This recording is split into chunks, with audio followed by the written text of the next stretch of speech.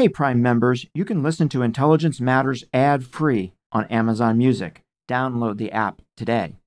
This spring, if you'd rather spend time enjoying your lawn instead of trying to keep it alive, there's good news. True Green is the easiest and most affordable way to get a beautiful lawn. All you have to do is water and mow, and they'll do the rest. Weed control, fertilization, aeration, and even some things you might not even think of. They'll do all of it, while you can do literally anything else. With True Green, you can have your lawn looking as good as a putting green. That's not hyperbole. True Green is the official lawn care treatment provider of the PGA Tour. True Green offers a satisfaction guarantee, and they have a verified best price promise, which guarantees you the lowest price with no compromise on quality. You do you. Let True Green do your lawn care. Visit truegreen.com to get the best lawn at the best price with the best people guaranteed.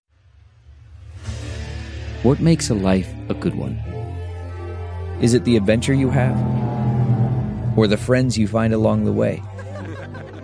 Maybe it's pursuing your passion while striving to protect, defend, and save what you believe in every single day. So what makes a life a good one? In the Coast Guard, we think it's all of the above and more. But you'll have to find out for yourself. Visit gocoastguard.com to learn more. This is the Intelligence Matters podcast with former acting director of the CIA, Michael Morell. Sponsored by Raytheon. Let me just say first about Tillerson. It's hard to fathom what happened because he was a very experienced man in a very high position. He had been all over the world. So why didn't he understand and appreciate better what the State Department was trying to do? The present secretary is doing better, but the State Department, I think, is still in a position in which it's been severely weakened by Tillerson. And it's still weak because essentially you have a president that calls the shots. You say there's a contradiction that haunts our relationship with Cuba. Our policy, which for the most part, with some exceptions, we have had a punitive policy against Cuba. The results of this punitive policy, other than the fact that it's obviously failed for 58 years because Cuba's leadership and government has not changed in the least, is that it gives Cuba a threat.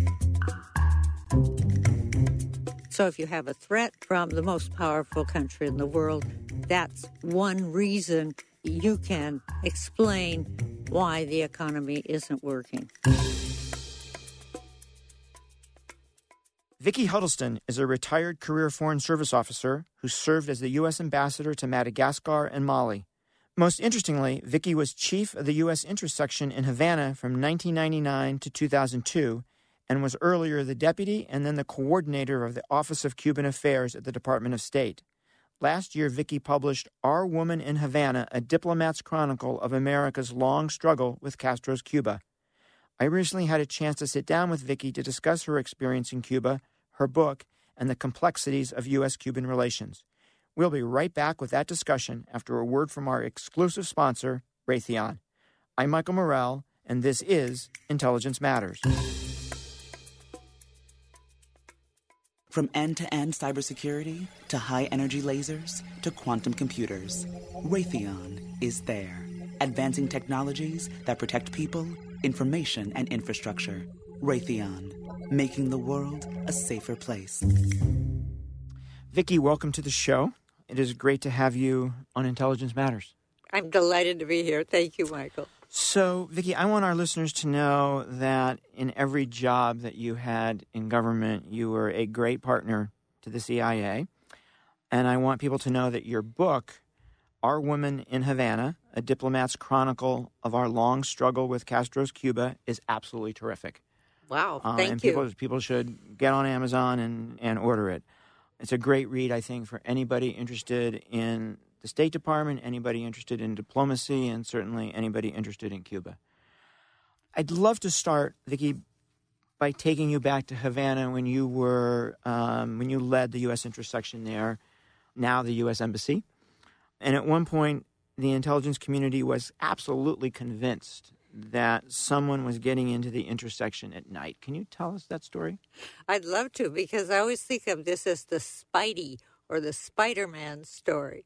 So there were these leaks that were happening continually of information, and it appeared to be coming out of Havana where these leaks were. But they were leaks of information of highly sensitive material, not just on Cuba, but on other countries in the world, most notably Russia.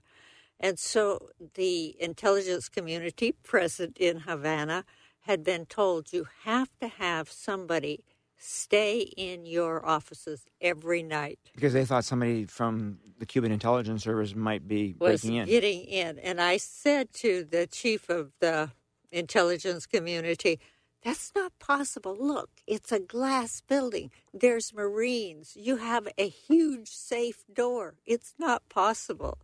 And he looks at me sort of sheepishly like, you're right. But he said, my bosses are not buying this. So every night people would sleep there. And the intelligence community would send down people to do this on temporary duty. And to be the sleepers, to sleep there. To be the sleepers. I love it. So one of the people they sent went to this hotel, the Riviera Hotel. And I think people liked to stay there because it was inexpensive, but it was like the place most surveilled by Cuban intelligence. You would walk in there. Once I stayed there, every other person in the hotel had on a white gabarra and was smoking a cigarette and looking at you in a strange way. And one of the sleepers was not, I guess she got psyched out. And she didn't come to work that evening to sleep. And we found her in a bathtub, kind of had completely lost it because of all the stress was too much for her. Cuban security and the stress. And probably she had been sent to this easy duty in which, you sleep through. Yeah. And so we sent her home. And I said to the chief of the section, well, I think this is enough. He said, oh, no. I said, but there's no Spidey here. But it still continued until Ana Belém Montes, the most senior government spy that we've ever found, was discovered. Working for the Cubans. To be working for the Cubans. Never paid. Just did it because she felt that U.S. policy was wrong, and she decided to do something, which unfortunately was betraying her country. And that was where the leaks were coming from. So she was the one in there. She was in Washington. Oh, I see. At the NSA, National Security Agency. And, of course, nobody was getting into the intelligence community's offices. We were looking in the wrong Havana. place. How about that? Yeah. Which anybody would have realized, I think, had the top bosses come down. They would have seen it was impossible. Yeah. Great story. Okay, Vicki, your career. You started in the Peace Corps, had State Department assignments all over Africa, some in Latin America, had senior assignments at State related to both areas, and even served a stint as a senior officer at the Department of Defense.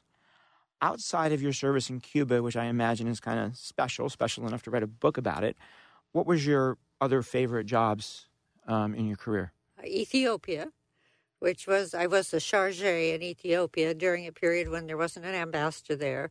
It had been right after Ethiopia had really their first democratic elections, but the opposition cried foul.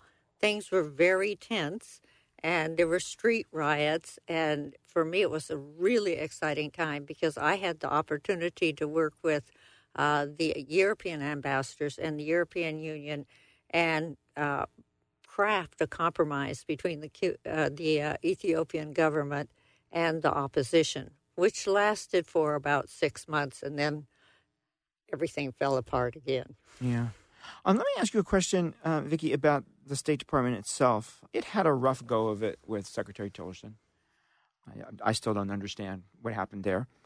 How do you think Mike Pompeo is doing at repairing some of that damage? What do you hear from your kind of network on how Mike is doing?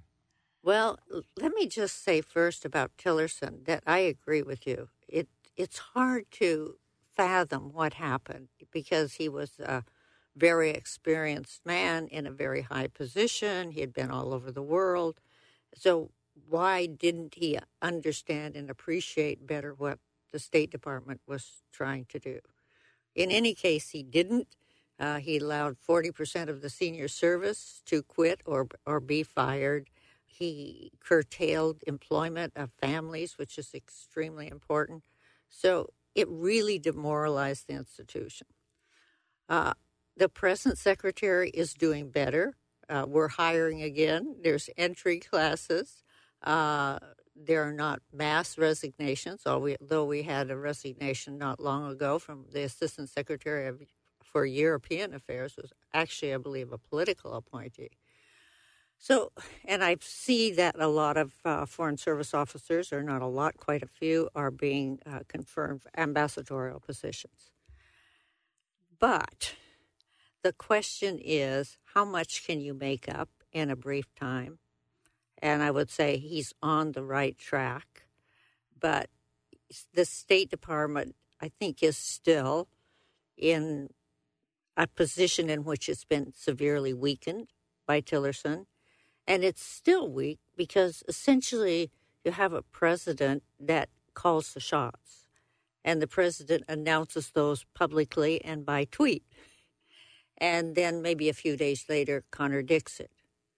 And also, it seems to me that we're at a time where the idea of a liberal international order that obeys or pushes the United States, the international laws, international institutions, that's no longer seemingly the mission of the State Department.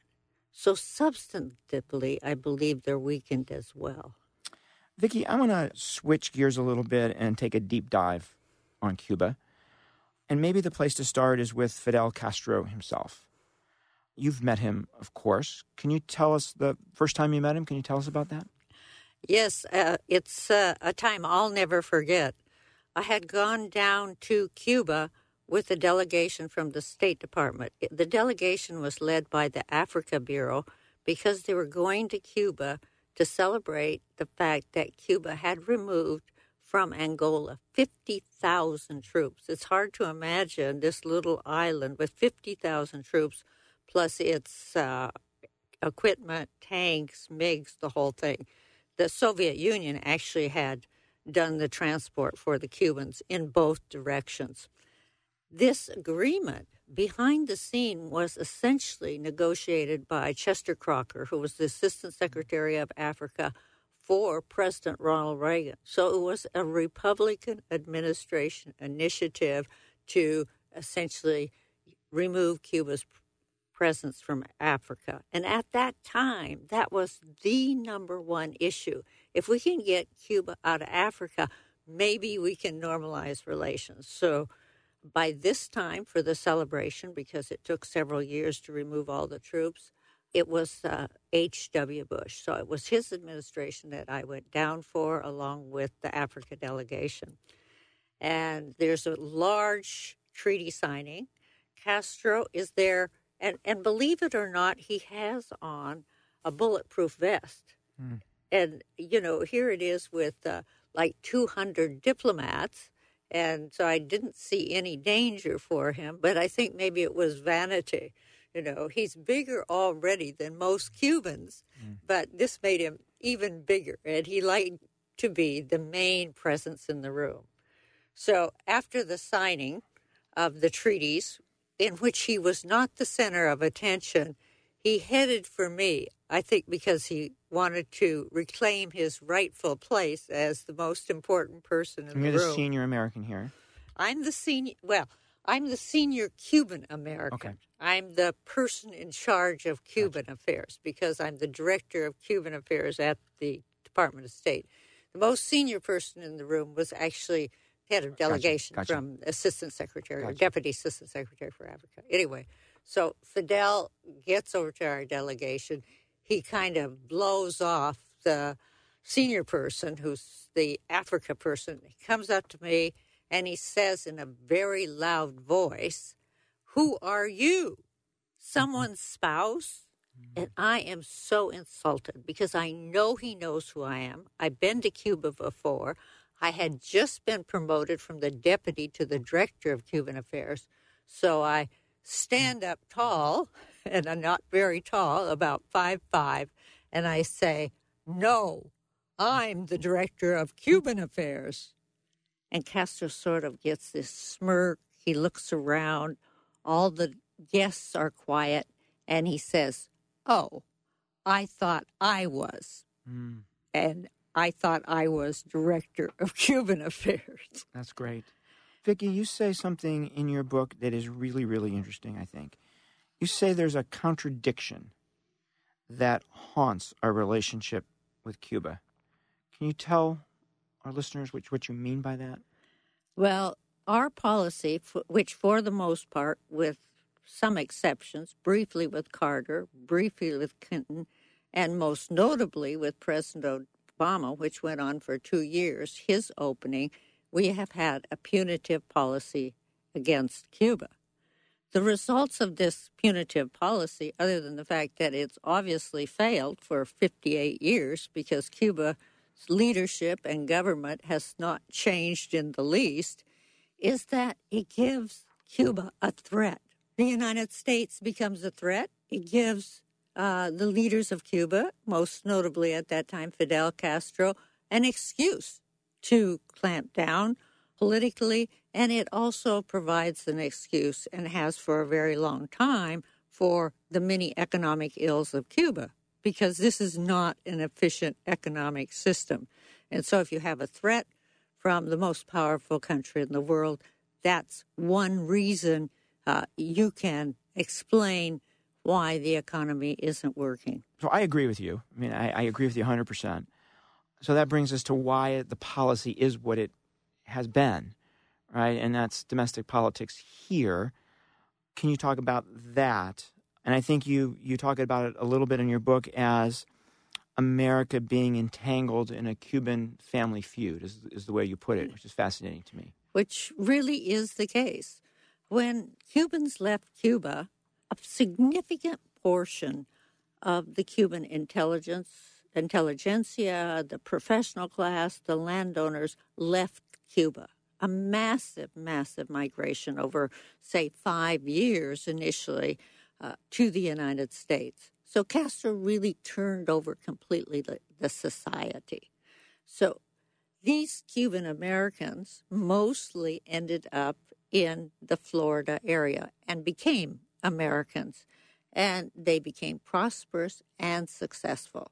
And the first thing they did that was notable in U.S.-Cuban relations is they formed a Cuban-American National Association, and it was led by a very charismatic Cuban who was sort of the mere opposite of Fidel Castro, Jorge Mas Canosa.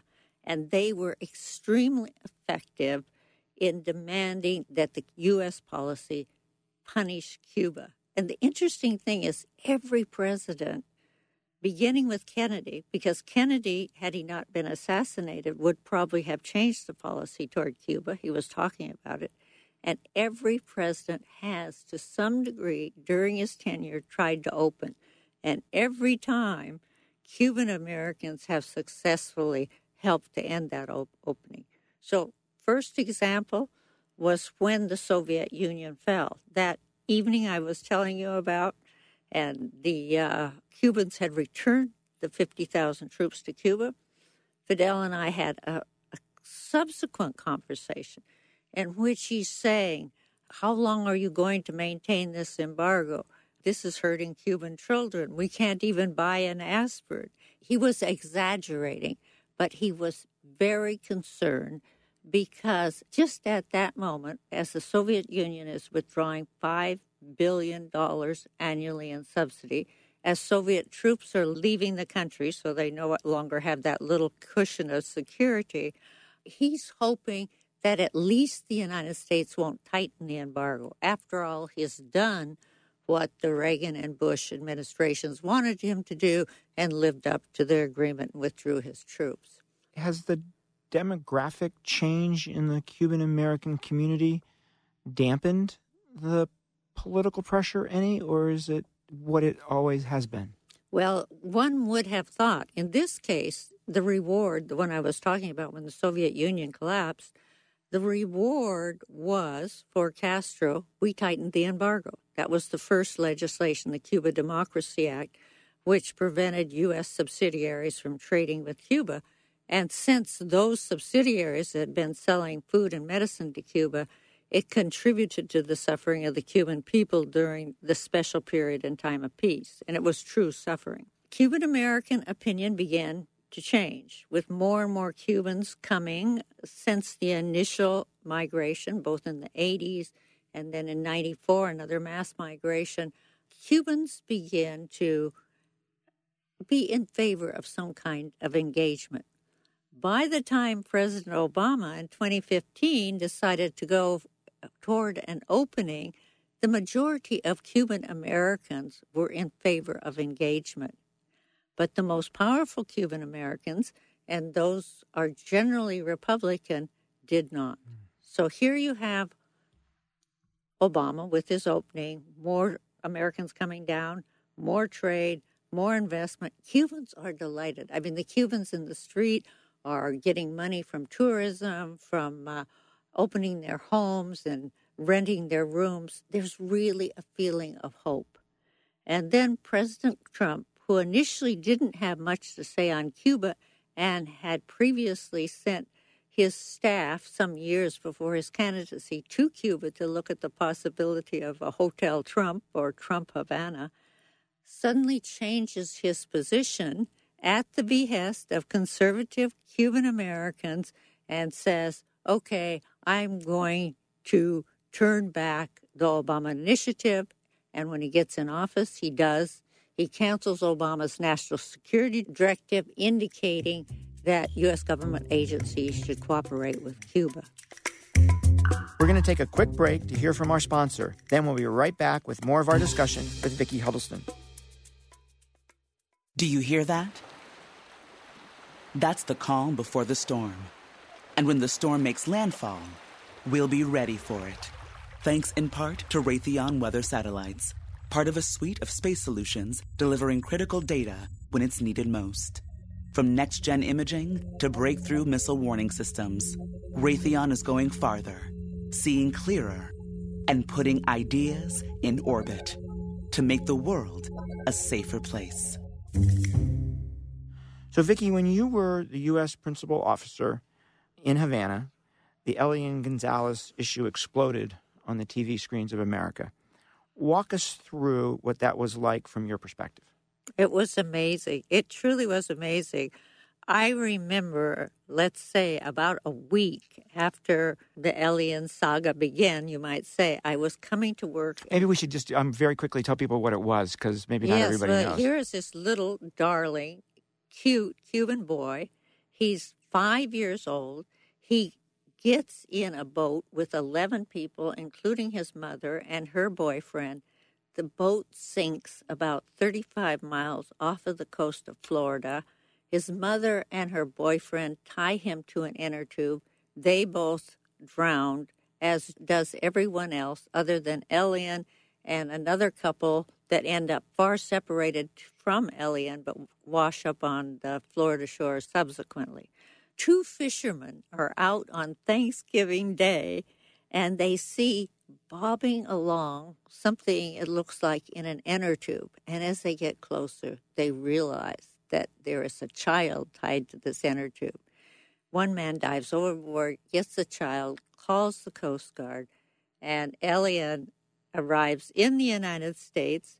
His relatives are informed, and at first they say they're going to return him because his father calls immediately. Elian calls his father, or a call is arranged. And his father's back in Cuba. And his father is in Cardenas, Cuba. He works in a little restaurant that caters basically to Cubans, but also tourists on a budget.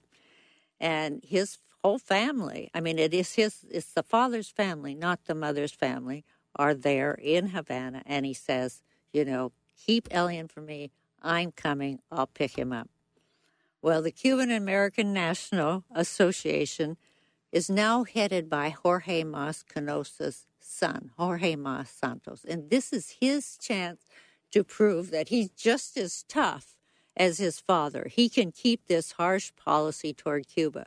And the Cuban American National Association is not at all happy with Clinton, who has been trying to open up toward Cuba. This is 1999. It's just at the end of Clinton's tenure, and he's restarted people-to-people travel, things like that.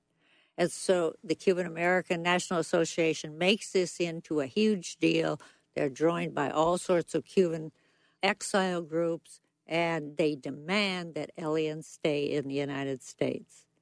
President Clinton makes the decision, along with Janet Reno, that the child should be returned to his family. This is international law. If one parent is living, then the child returns to the parent as long as they're not abusive. And we had Immigration and Naturalization interview the family twice. And it was clear that he was a good father, that he had extended family, and that would be presumably the right place for the child. But the Cuban Americans, it was like Elian was a little piece of Cuba. He kind of represented to them everything they had lost. Mm-hmm. In addition, many Cubans were Peter Pan. That was a group of Cuban children that the Catholic Church had helped send to the United States because their parents were afraid they might be sent to the Soviet Union to be indoctrinated. So there were just all sorts of emotional things going on. But Clinton decides to send him back. But every time he's ready to send him back, there's a huge crowd around Elian, where Elian's staying with his uncle and a young lady, Mary Sleesis, who was helping to take care of him. And the saga just goes on and on. Janet Reno postpones his return, postpones it again, hopes for a settlement. The U.S. Congress makes an initiative. They're going to either make him a citizen or a permanent resident.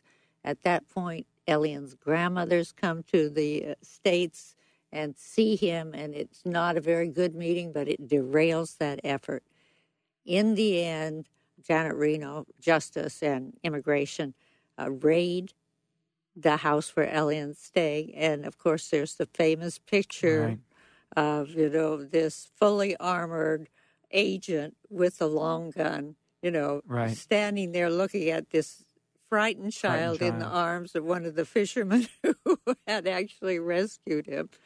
But then I like to say there was the subsequent photograph of Elian in the arms of his father, Juan Miguel. And, it was clearly the right place for the child to be, for a 6-year-old child. But it was heart-wrenching for the Cuban Americans, and they got retaliation. So Clinton had gotten about 30% of Cuban American votes in his reelection. Al Gore got 18%.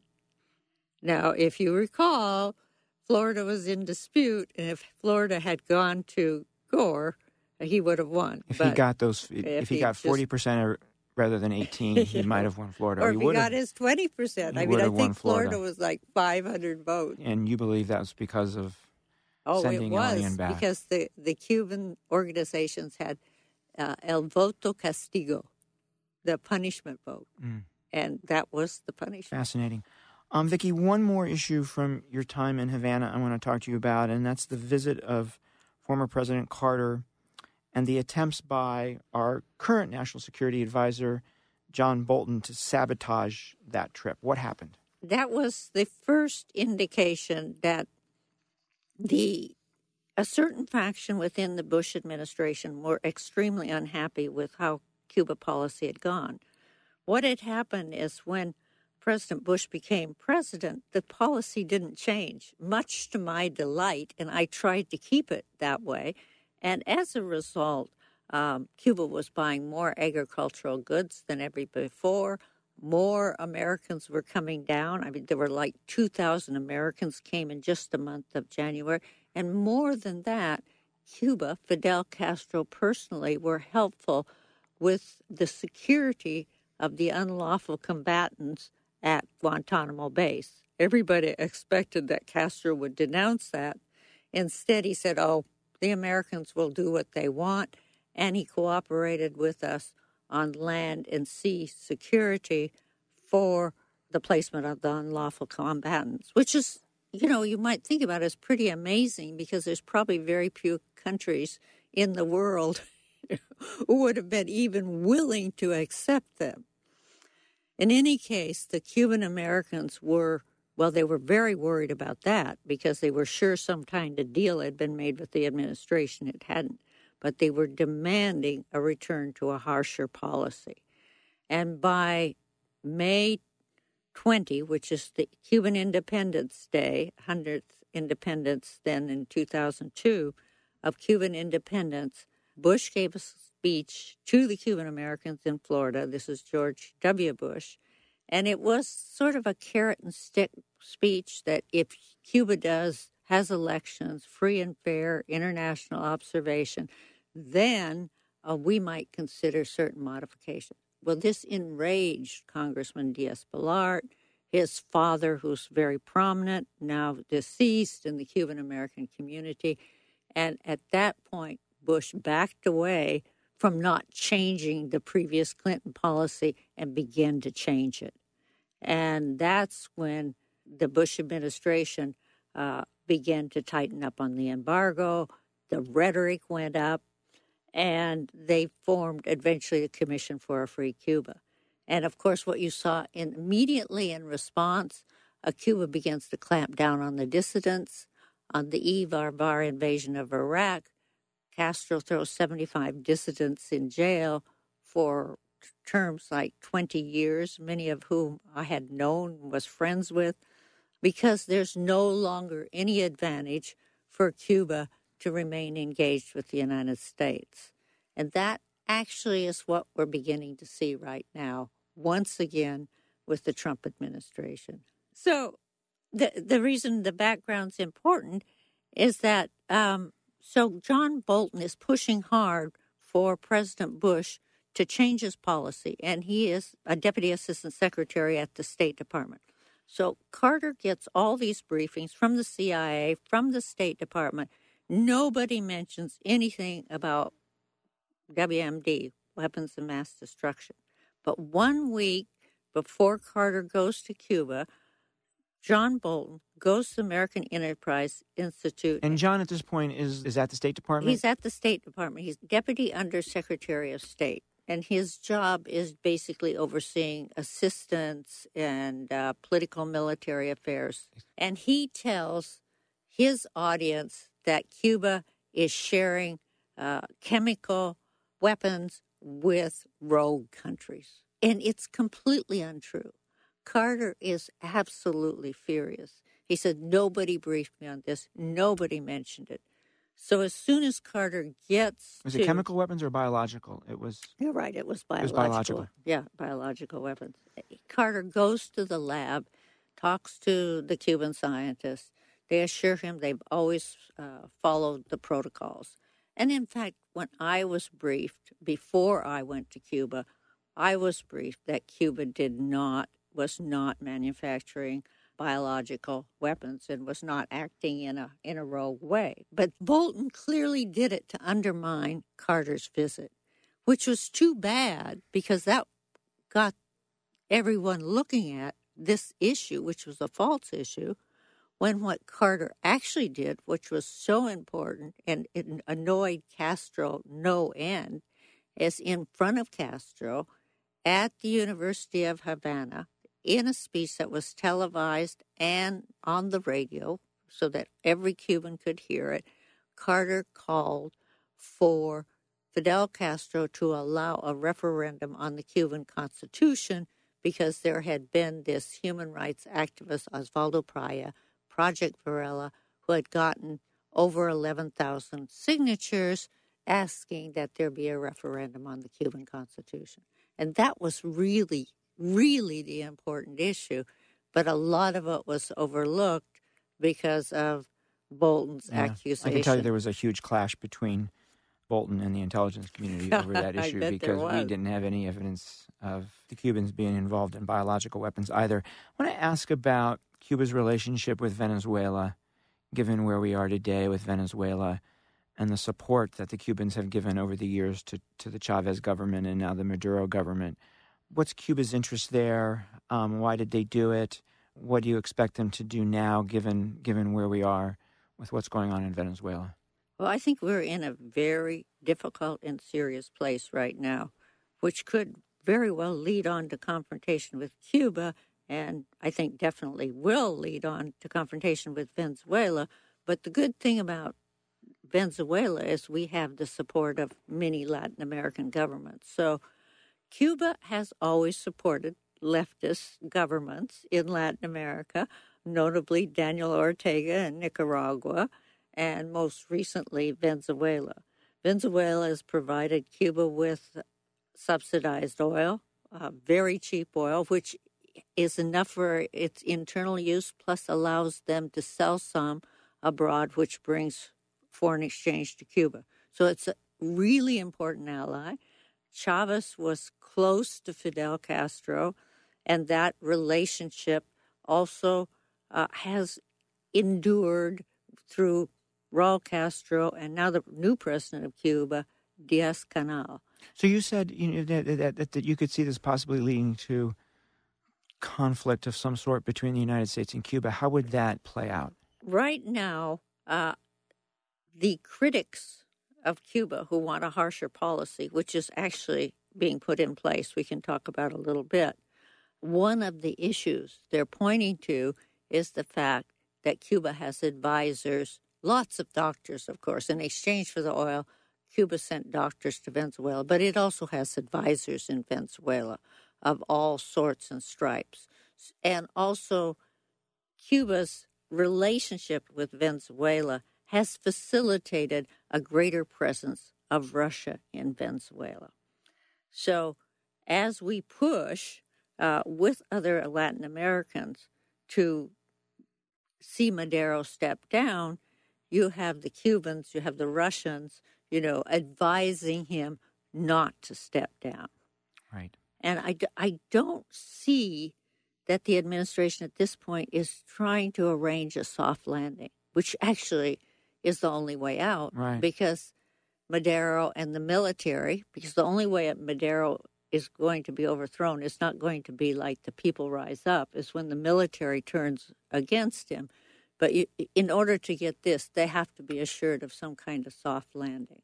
So, Vicki, President Obama made a very significant opening. President Trump has stepped back from that, and you just mentioned the policies getting harsher. Where do you see the relationship going forward? I believe, and I think most Cuba watchers and experts on Cuba believe the policy is now regime change for Cuba as well as, of course, other countries in the world, such as, well, not just Venezuela, but Iran. As you mentioned, and we chatted about, John Bolton is absolutely opposed to Cuba and was in the Bush administration spearheading a tougher policy toward Cuba. Now that John Bolton's at the National Security Council, he's doing the same. He went recently in early January to Freedom House in Miami, and he gave a speech in which he essentially outlined a new Trump policy toward Cuba. Trump had canceled Obama's policy, but he hadn't rolled it back very far. Americans are still going down, although they were restricted on where they could stay. Trade investment had slowed. But in Bolton's speech, he indicated that there would be harsher measures coming. Now, Secretary of State Pompeo, instead of recommending the waiver of what we call Title III, which is a provision of Helms-Burton or the Cuban Liberty and Solidarity Act, the second tightening of the embargo that was passed in 1996 against Cuba, he waived it for only 45 days. The president waived for only 45 days at the Secretary of State's recommendation. And now they're reviewing whether they'll let it go into effect. Since the law was passed, every president has waived it twice a year because we are so concerned about the extraterritorial reach of allowing Americans and Cuban Americans who were Cubans at the time of the taking to sue foreign companies that are operating on expropriated property. So the courts could be filled with lawsuits against companies such as Melia or other companies working in the production of sugarcane, say, in Cuba. Anyone who is operating a business that might have been on property expropriated from private Cuban citizens or American citizens. The most damaging part of this is that it's going to make companies that are considering investment in Cuba hesitate and probably not invest. And the end result of this is not only a harsher policy, but Cubans are already in an increasingly precarious situation. Medicines are scarce, even food is scarce. But the thing that it does more than anything else, it will continue to push Cuba in the direction of Russia and China. And already, according to a friend of mine who was just there a few months ago, Russians are all over. It's like Russia has come back to the hemisphere. The policy originated in the Cold War, and it's now returned to something similar, or is returning, should this provision go into effect, to the Cold War once again. Vicki, thank you so much for joining us. I just got a big education on Cuba, and I think our listeners did too. It was great to have you on the show. Well, thank you, Michael. I really enjoyed it, and I feel so strongly about Cuba, and I feel so strongly that engagement worked. Human rights were getting better. Cubans were having an opportunity to create their own businesses, earn some money, travel more. And now it's as if everything's been turned with the hope that somehow by hurting the Cuban people more, they'll rise up and overturn the Cuban government, which didn't happen. The direct opposite, right? The direct opposite. It sustains the government. It sustains it. And Vicki, pushes them into the arms of our competitors. Thank you so much. That was Vicki Huddleston. I'm Michael Morell. Please join us next week for another episode of Intelligence Matters. This has been the Intelligence Matters podcast with former acting director of the CIA, Michael Morell, sponsored by Raytheon. The podcast is produced by Olivia Gassis, Jamie Benson, and Claire Himes. If you haven't already, subscribe, rate, and review wherever you download podcasts. You can follow the show on Twitter at Intel Matters Pod and follow Michael at Michael J. Morell. Intelligence Matters is a production of CBS News Radio. Hi, this is Jill Schlesinger, CBS News business analyst, certified financial planner, and host of the Money Watch podcast. This is the show where your money is not scary. It is a show that's all about you. It's your questions that make it possible for me to provide unconventional and entertaining insights on your money, and maybe more importantly, on your life. Follow Money Watch wherever you get your podcasts. You can listen ad-free on the Amazon Music or Wondery app.